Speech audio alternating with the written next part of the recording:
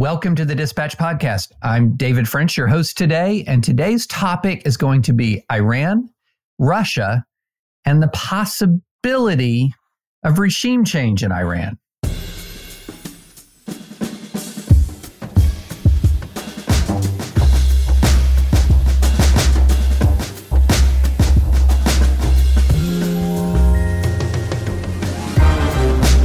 We've got a phenomenal guest today. Frederick Kagan from the American Enterprise Institute, part of the Critical Threats Project at the American Enterprise Institute. And man, there's so many things I could say about Fred Kagan, working with General Stanley McChrystal and the Strategic Assessment Team in Afghanistan, received the Distinguished Public Service Award, the highest honor the chairman of the Joint Chiefs can present to civilians who don't work for the Department of Defense, one of the architects of the surge in Iraq, which, by the way, I served in with the 3rd Armored Cavalry Regiment in 07-08, in which we were, one of our sayings about COIN, counterinsurgency strategy, was that we're advocating as part of the surge that, what's the phrase we use? It sucks, but it works. In other words, it's really tough, but it's also very effective. But we're not going to be talking about Iraq. We're not going to be talking about Afghanistan. We're going to be talking about Russia and Iran, and mainly Iran. And so what we want to do is just start with some table setting and basic explanation and go from there. But first, welcome to the Dispatch Podcast. Well, thanks so much for having me. Great to be with you. It's so great to have you. Well, let's start with a very basic question.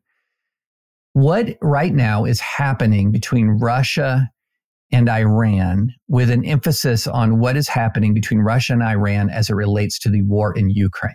Russians and the Iranians obviously have had an entente for many years, and that entente has been based on opposition to the U.S., opposition to the U.S.-led international order, and a desire to establish, honestly, a much more Hobbesian world where states, can do what they want, and at least strong states can, and weaker states have to put up with it.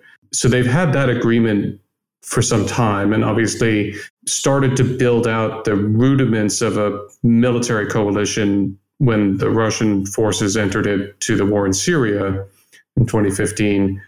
But it's not an alliance, and it's never been anything like that because their interests only sort of align. Their interests align mainly around negative objectives rather than any positive vision of how they want the Middle East to be or how they want the world to be. One of the things that their interests interact around is the question of money. Mm-hmm. Historically, the Russians have had a lot of that, and the Iranians haven't had much. So the Iranians spent a long time trying to get the Russians to sell them weapons, especially air defense systems like the S-300. And it's pretty clear that a lot of the time the Iranians were asking for credit and the Russians were demanding cash on the barrelhead. And so that, there's a lot of scar tissue on both sides from that. So what's happened in the Ukraine war is that as the Russians have fired their way through their arsenal of precision munitions, they've turned to the Iranians for the Iranian equivalents or Iranian substitutes, like the drones that we've seen used and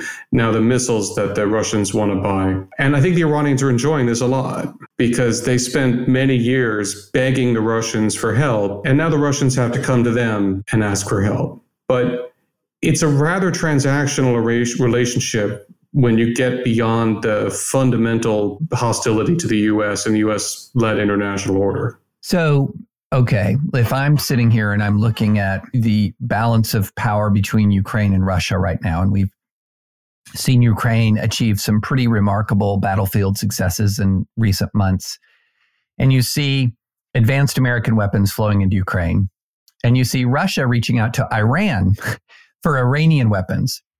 First blush, you would think advantage Ukraine in that arrangement if you're talking about who are you seeking your weapons from. But let's dive a little bit deeper into this.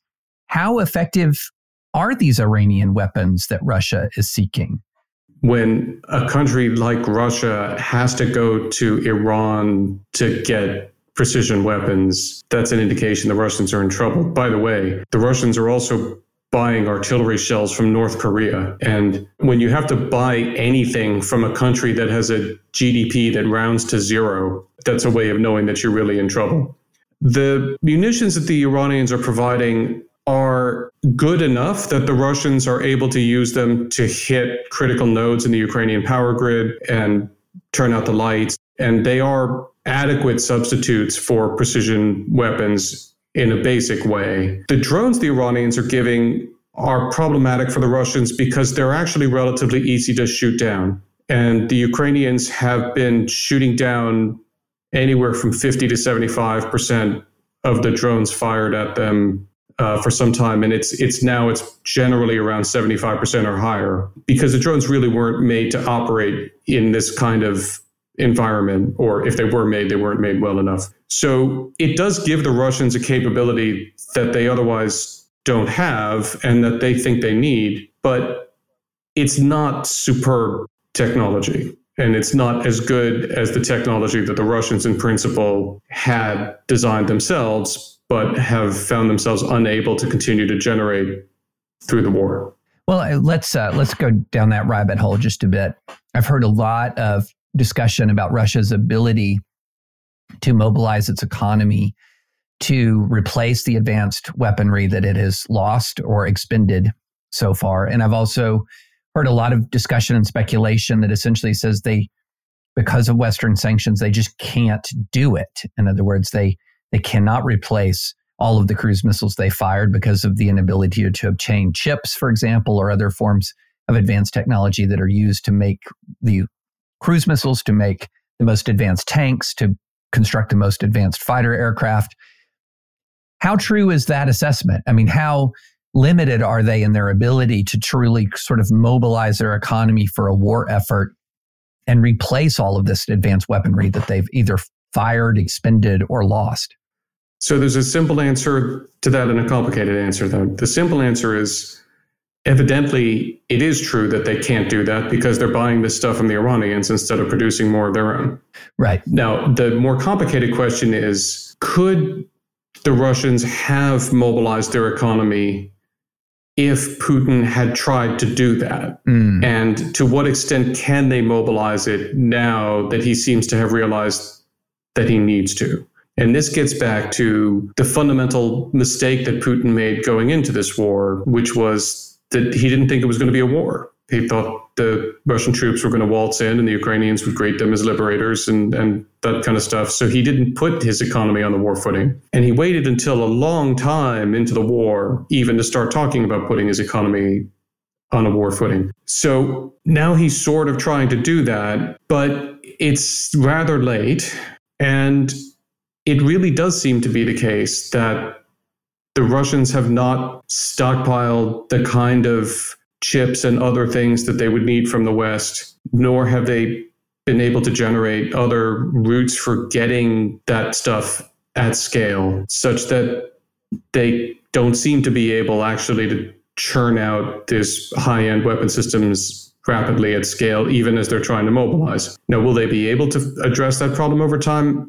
It's hard to tell. They can't produce chips indigenously. They don't have the capability to do that. So they would have to get them from somewhere. Part of this may become a cat and mouse game of Western sanctions and countries trying to lock down Russian routes to circumvent sanctions, or the Russians may try to find other ways to do this. But it's rather hard to build smart weapons without chips. Right. And if you don't produce them yourself, then you have a problem. So I think the Russians have a problem. It would seem that this dynamic is meaning not just are you reaching out to Iran for whatever Iran can give you, but it's also incentivizing, or maybe incentivizing is probably the wrong word, but rendering necessary a reliance on lower precision weapons. In other words, mass artillery fires. A lot of discussion that I've read about the capacity of the Russian military to continue to blanket the battlefield with artillery. It would seem that purchasing rounds from North Korea would indicate that ability might be reaching its limits. But how much do we know about the ability of the Russians to just sort of continue to use raw firepower, unguided artillery munitions to make up for its deficiencies in precision weapons. So the fact that the Russians are buying artillery rounds from the North Koreans is just mind-boggling to me. This is World War II technology that we're talking about. It's World War I technology, really. Right. There's nothing hard about producing artillery rounds. So there's something very fundamentally wrong with your military industry if you are not able to produce rounds like this, especially where the Russian military has always prioritized and prized artillery. There's clearly a big problem on the Russian side as they try to do this. The problem, I think, is more complicated than the issue of production, though. And it's been complicated by the provision of U.S. HIMARS systems to Ukraine, even before the Russians started running out of shells. Because if you want to use artillery en masse, World War I style, to blanket the battlefield, you need to have huge dumps of artillery rounds close to your guns. And as long as the enemy can't attack those dumps, it's fine. But once we started providing the Ukrainians with HIMARS that could reach out and hit those dumps close to the front lines, one of the things that we saw was that the Russians had to adapt to that. So they started drawing their supply depots further back and also decentralizing so that they had more smaller depots. And the problem is that introduces a lot of inefficiencies into your bombardments because it takes longer to drive trucks around and all that kind of stuff. The HIMARS had already complexified the Russians' ability to do this. They're still doing it. They are finding it around somewhere. I mean, Ukrainians, it's evident from the battlefield that there's huge amounts of Russian artillery fire landing all over the place. But again, the problem with artillery is, so you bomb the bejesus out of some area. We discovered in World War I, you never kill everybody in the area when you do that. You never destroy every armored vehicle there. They're still defenders. And when you're done bombing them, you've got to do something about it. And this is where the Russian army has just failed terribly.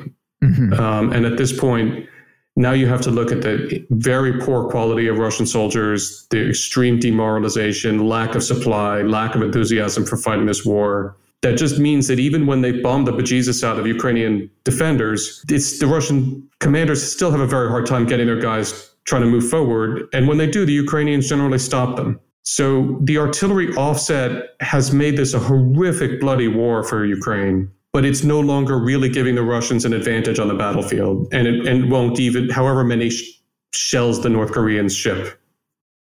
And we'll take a quick break to hear from Tax Network USA. Do you owe back taxes? Pandemic relief is now over. Along with hiring thousands of new agents and field officers, the IRS has kicked off 2024 by sending over 5 million pay-up letters to those who have unfiled tax returns or balances owed. Don't waive your rights and speak with them on your own. They are not your friends. Tax Network USA, a trusted tax relief firm, has saved over $1 billion in back taxes for their clients, and they can help you secure the best possible deal. Whether you owe $10,000 or $10 million, they can help you. Whether it's business or personal taxes, even if you have the means to pay or you are on a fixed income, they can help financially resolve your tax burdens once and for all. Call 1-800-245-6000 for a private, free consultation or visit tnusa.com/dispatch. This Iranian relationship with Russia, the Iranian supply lines towards Russia in the war, is this having any impact in ongoing U.S.-Iran nuclear negotiations? Are there ongoing U.S.-Iran nuclear negotiations? Well, let's back up a little bit. Is the idea of resurrecting the Obama-era nuclear deal with Iran essentially over at this point? Look, the only person who knows if the idea is over is President Biden. Mm-hmm. And I don't know whether the president has decided that this isn't going to happen or not. It's evident that the Iranian Supreme Leader, Khamenei, has not been very enthusiastic about accepting President Biden's offers to re-enter the deal, because if Khamenei had wanted to do it, President Biden put it on the table pretty much the moment he took office. Right. So there's a calculation in Tehran that I think the Biden administration didn't expect that has held the Iranians back from accepting U.S. offers to this point. We've had a lot of pessimistic statements from Rob Malley and other U.S. administration officials about the deal. I think it would be very challenging to defend restoring the deal, which would involve lifting sanctions on a lot of Iranian organizations while the Iranians are engaged in an absolutely brutal, vicious crackdown on their own people and supplying the Russians with the wherewithal to attack Ukrainian civilians and commit war crimes. I think that would be a tough sell at this moment domestically. So I'm not sure what the administration's theory would be if they were carrying on with that, but I haven't seen any indication that they really are. So here, this is a question. When you said that Tehran might not be interested, I can imagine a lot of listeners would be surprised by that. Why would Tehran not be interested in entering into negotiations with the Biden administration? I mean, I guess, one thing off the top of your head you can think of is, well, the United States broke the deal before. Why would they want to say, well, this time we're going to enter into a deal with you and this time you'll keep it? But why would Tehran say, no, thank you to Biden administration overtures? That's one reason. The Supreme Leader was always lukewarm about this deal. And it was apparent in the run-up to the deal and then after the deal that his guys, and especially President Rouhani, really had to work hard to persuade him to accept the deal. And Khamenei's opposition or reluctance seems to have been based on a few factors. One was he never trusted the U.S. He never thought that we would commit to the agreement. He never thought we would keep our word. And at the time of the deal, we had reports that suggested that Rouhani and others, might have sold him on the basis of, look, even if the Americans pull out, we'll get a short-term benefit. It doesn't require us to do anything that permanently shuts down our ability to pursue a nuclear program. So it's okay if they pull out. And I think the Supreme Leader accepted that. But he always expected us to double-cross him. And then from his perspective, we did. So one can only imagine that argument being even stronger now. But I also think it's worth interrogating the other basis on which he was always lukewarm about the deal. Supreme Leader Khamenei, like his predecessor, Khomeini, doesn't understand economics and has a fundamentally mercantilist view of economics. And he has been championing for a long time an economic vision that is fundamentally autarkic and opposed to integration into the global economy on two bases. One is the more integrated Iran is into the world economy, the more vulnerable Iran is to sanctions in the future. And so the way to sanctions-proof Iran is just not to be involved in the global economy. So it's kind of a weird, committing suicide for fear of being murdered, right? We're right. Worried that we might be sanctioned, so we'll just basically sanction ourselves. But beyond that, look, the Supreme Leader is committed to a socio-religious agenda first and foremost. And that's become even more apparent as he continues to double down on enforcing the wearing of hijab, which is blowing Iran up right now. But he's the one who's insisting on that. And one of his stated concerns about integrating into the global economy has always been that if you integrate into the global economy, the West comes in. And with the West comes all of the cultural baggage that he sees as the greatest threat to the revolution. So it's more than just a question of U.S. perfidy or whether we will keep our word this time. The Supreme Leader's always been uncomfortable about every aspect of this deal. And I think that discomfort probably won the day here, possibly by a small margin, whereas in 2014, President Rouhani was able to push him in the other direction, again, probably by a pretty small margin. What does all this mean for the Iran nuclear program? What is the state of it now? Is this a country that is in active pursuit of a weapon? If so, how close do we believe that they are? Where are we? Well, you would need to get a different expert on your show to offer a really definitive answer. Are they pursuing a weapon? I don't know. Mm-hmm. Are they pursuing the basis to be able to have a nuclear arsenal? Yes. And I think it's important that we not get so focused on the question of the decision to build a nuclear weapon now or the breakout to one nuclear weapon that we lose sight of the fact that the Iranians have been constructing an enrichment program that would support building not a weapon, but an arsenal. And they have been willing to suffer really horrific economic consequences to defend that program. And there is no reason for them to insist on a program at that scale if all they want is peaceful nuclear energy. So it's very hard to look at the enrichment program and see it as anything other than part of a determination to create the capability to have a nuclear arsenal if and when they ever choose to pursue weaponization. So let's move from weaponization and nuclear Iran and move and talk about the protests. What is your sense of how widespread these protests are? How serious are these protests? If you're an American who's sort of been longing for the Iranian regime to fall, is this false hope, wish casting, or is something going on that potentially is an actual threat to the regime? So first of all, let me plug the terrific work that the Critical Threats Project Iran team has been doing with the daily tracking, daily mapping, and daily updates on the protests, which you can find at criticalthreats.org, which gives me a fair amount of confidence in saying, no, this is really serious. This protest movement is different from any previous protest pattern that we've seen in Iran. It's lasted longer. It's following a different pattern of ebbing and flowing. People have been willing to continue to go out into the streets, even as the regime has started shooting people, as the regime has imprisoned 14 or 16,000 demonstrators and is reportedly doing terrible things to people whom it does arrest. The nature of the protest demands, or complaints anyway, have morphed. It obviously started as a protest against the hijab requirements and the horrific killing of Mahsa Amini for violating them. But it's now become very much of a political protest movement, and it's increasingly becoming an explicitly revolutionary protest movement. Again, we need to be careful there because Iranians chanting death to Khamenei, down to the regime, is not new. We've seen that in previous protest waves. But we are seeing chants and slogans that say, no, this really is a revolution, in a way that is clearly intended to make it clear that this is beyond Mark Bar Khamenei, death to Khamenei. This is meant to be more than that.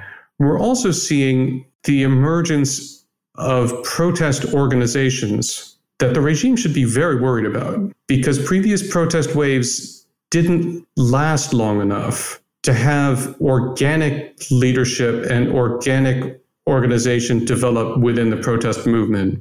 But this one has. And on the one hand, it appears to be a highly decentralized organization, but that makes it much more resilient and much more robust. I think that this really is serious.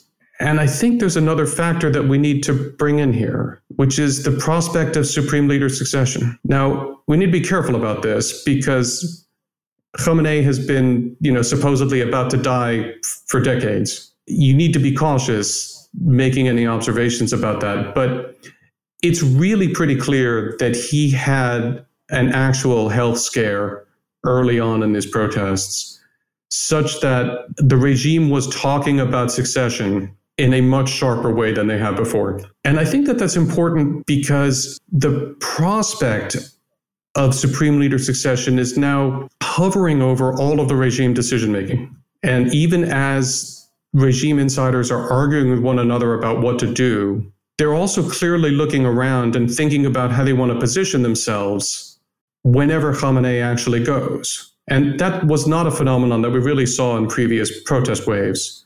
And it's generating hesitancy on the part of the regime and tension within the regime about how to react to the protests that, again, we really haven't seen in previous protest waves. So I think when you put those two factors together, we have to acknowledge that this is a very serious protest movement that's going on, and it probably poses the most significant threat to the survival of the Islamic Republic since the Iran-Iraq War anyway. Well, let me, as we're getting closer to our time here, let me ask you this question. This is going to be a hard one. Let's just imagine that President Biden calls you and says, can you come visit with me in the Oval Office? And I really want to understand your perspective on prudent measures that my administration could take to help foster the success of efforts to depose the regime in Iran and to replace it with something that would be constructive and better, both for the people of Iran and for American national interests. How would you advise the president in that circumstance? Well, it is a difficult question. I would say, first and foremost, we should be doing everything we possibly can to help the Iranian people communicate with each other in the world. And that's probably the single most important thing that it's appropriate for the U.S. to do.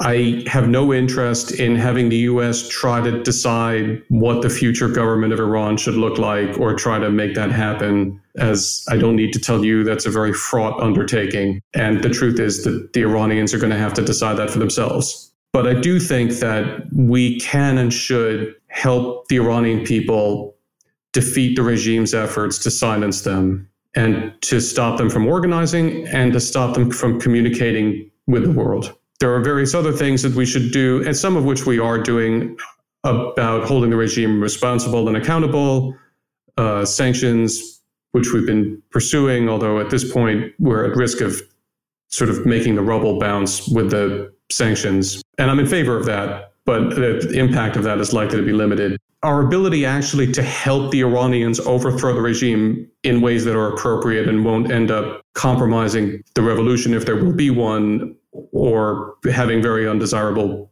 consequences, are limited. But let me tell you what I'm actually worried about and what I would want to tell President Biden. We should not assume that an Iranian revolution against this regime now will implode in the way that the 1979 revolution did. And by that I mean that a combination of the way Khomeini pursued that revolution and the fact that Saddam invaded Iran almost immediately meant that for the first decade of the Islamic Republic, to a very considerable extent, the energy of the revolution was contained within Iran with limited spillover to the region. It obviously significant spillover. I mean, the Iranians created Lebanese Hezbollah and various other things, but it was relatively limited. Most of the energy was contained in Iran. I don't think that will be the case in a revolution that might emerge from this movement for several reasons.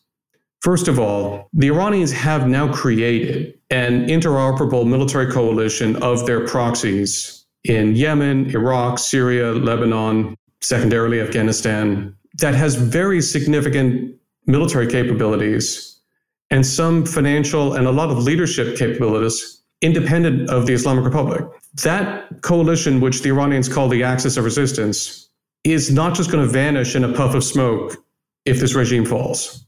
So we need to have a strategy for dealing with the remnants of that coalition and the efforts it will certainly undertake to either re-solidify its own power base independent of Iran or to undermine any successor to this regime that might emerge in Iran. So that's one concern. The other concern that I have is that one of the things that makes this revolution or this movement very dangerous to the regime is that it's fueling ethnic insurgencies that have always been burning in Iran at relatively low flame most of the time, specifically in Kurdistan and Baluchistan, secondarily in Khuzestan. And the fact that Mahsa Amini was a Kurd meant that this movement burned into Iranian Kurdistan very quickly and clearly ignited Kurdish sentiment against the regime. This is an interesting time in history for there to be a Kurdish insurgency in Iran if that insurgency becomes part of a revolution that overthrows this regime because of the territory that Syrian Kurds have carved out for themselves, because of the much greater degree of autonomy that Iraqi Kurds have, and at the same time, because of Turkish President Erdogan's enthusiasm for invading Syria and for bombing Syria and Iraq to attack the Kurdish populations there. So we would really need to be concerned about the possibility that an Iranian revolution now could lead to very significant regional destabilization that would have immediate impacts on the U.S. because the U.S. has bases in these Kurdish areas, and we still need them because there is still a huge ISIS population in the ISIS camps that the Kurds are currently protecting, or guarding rather, and ISIS is eager to resurge. It's not done.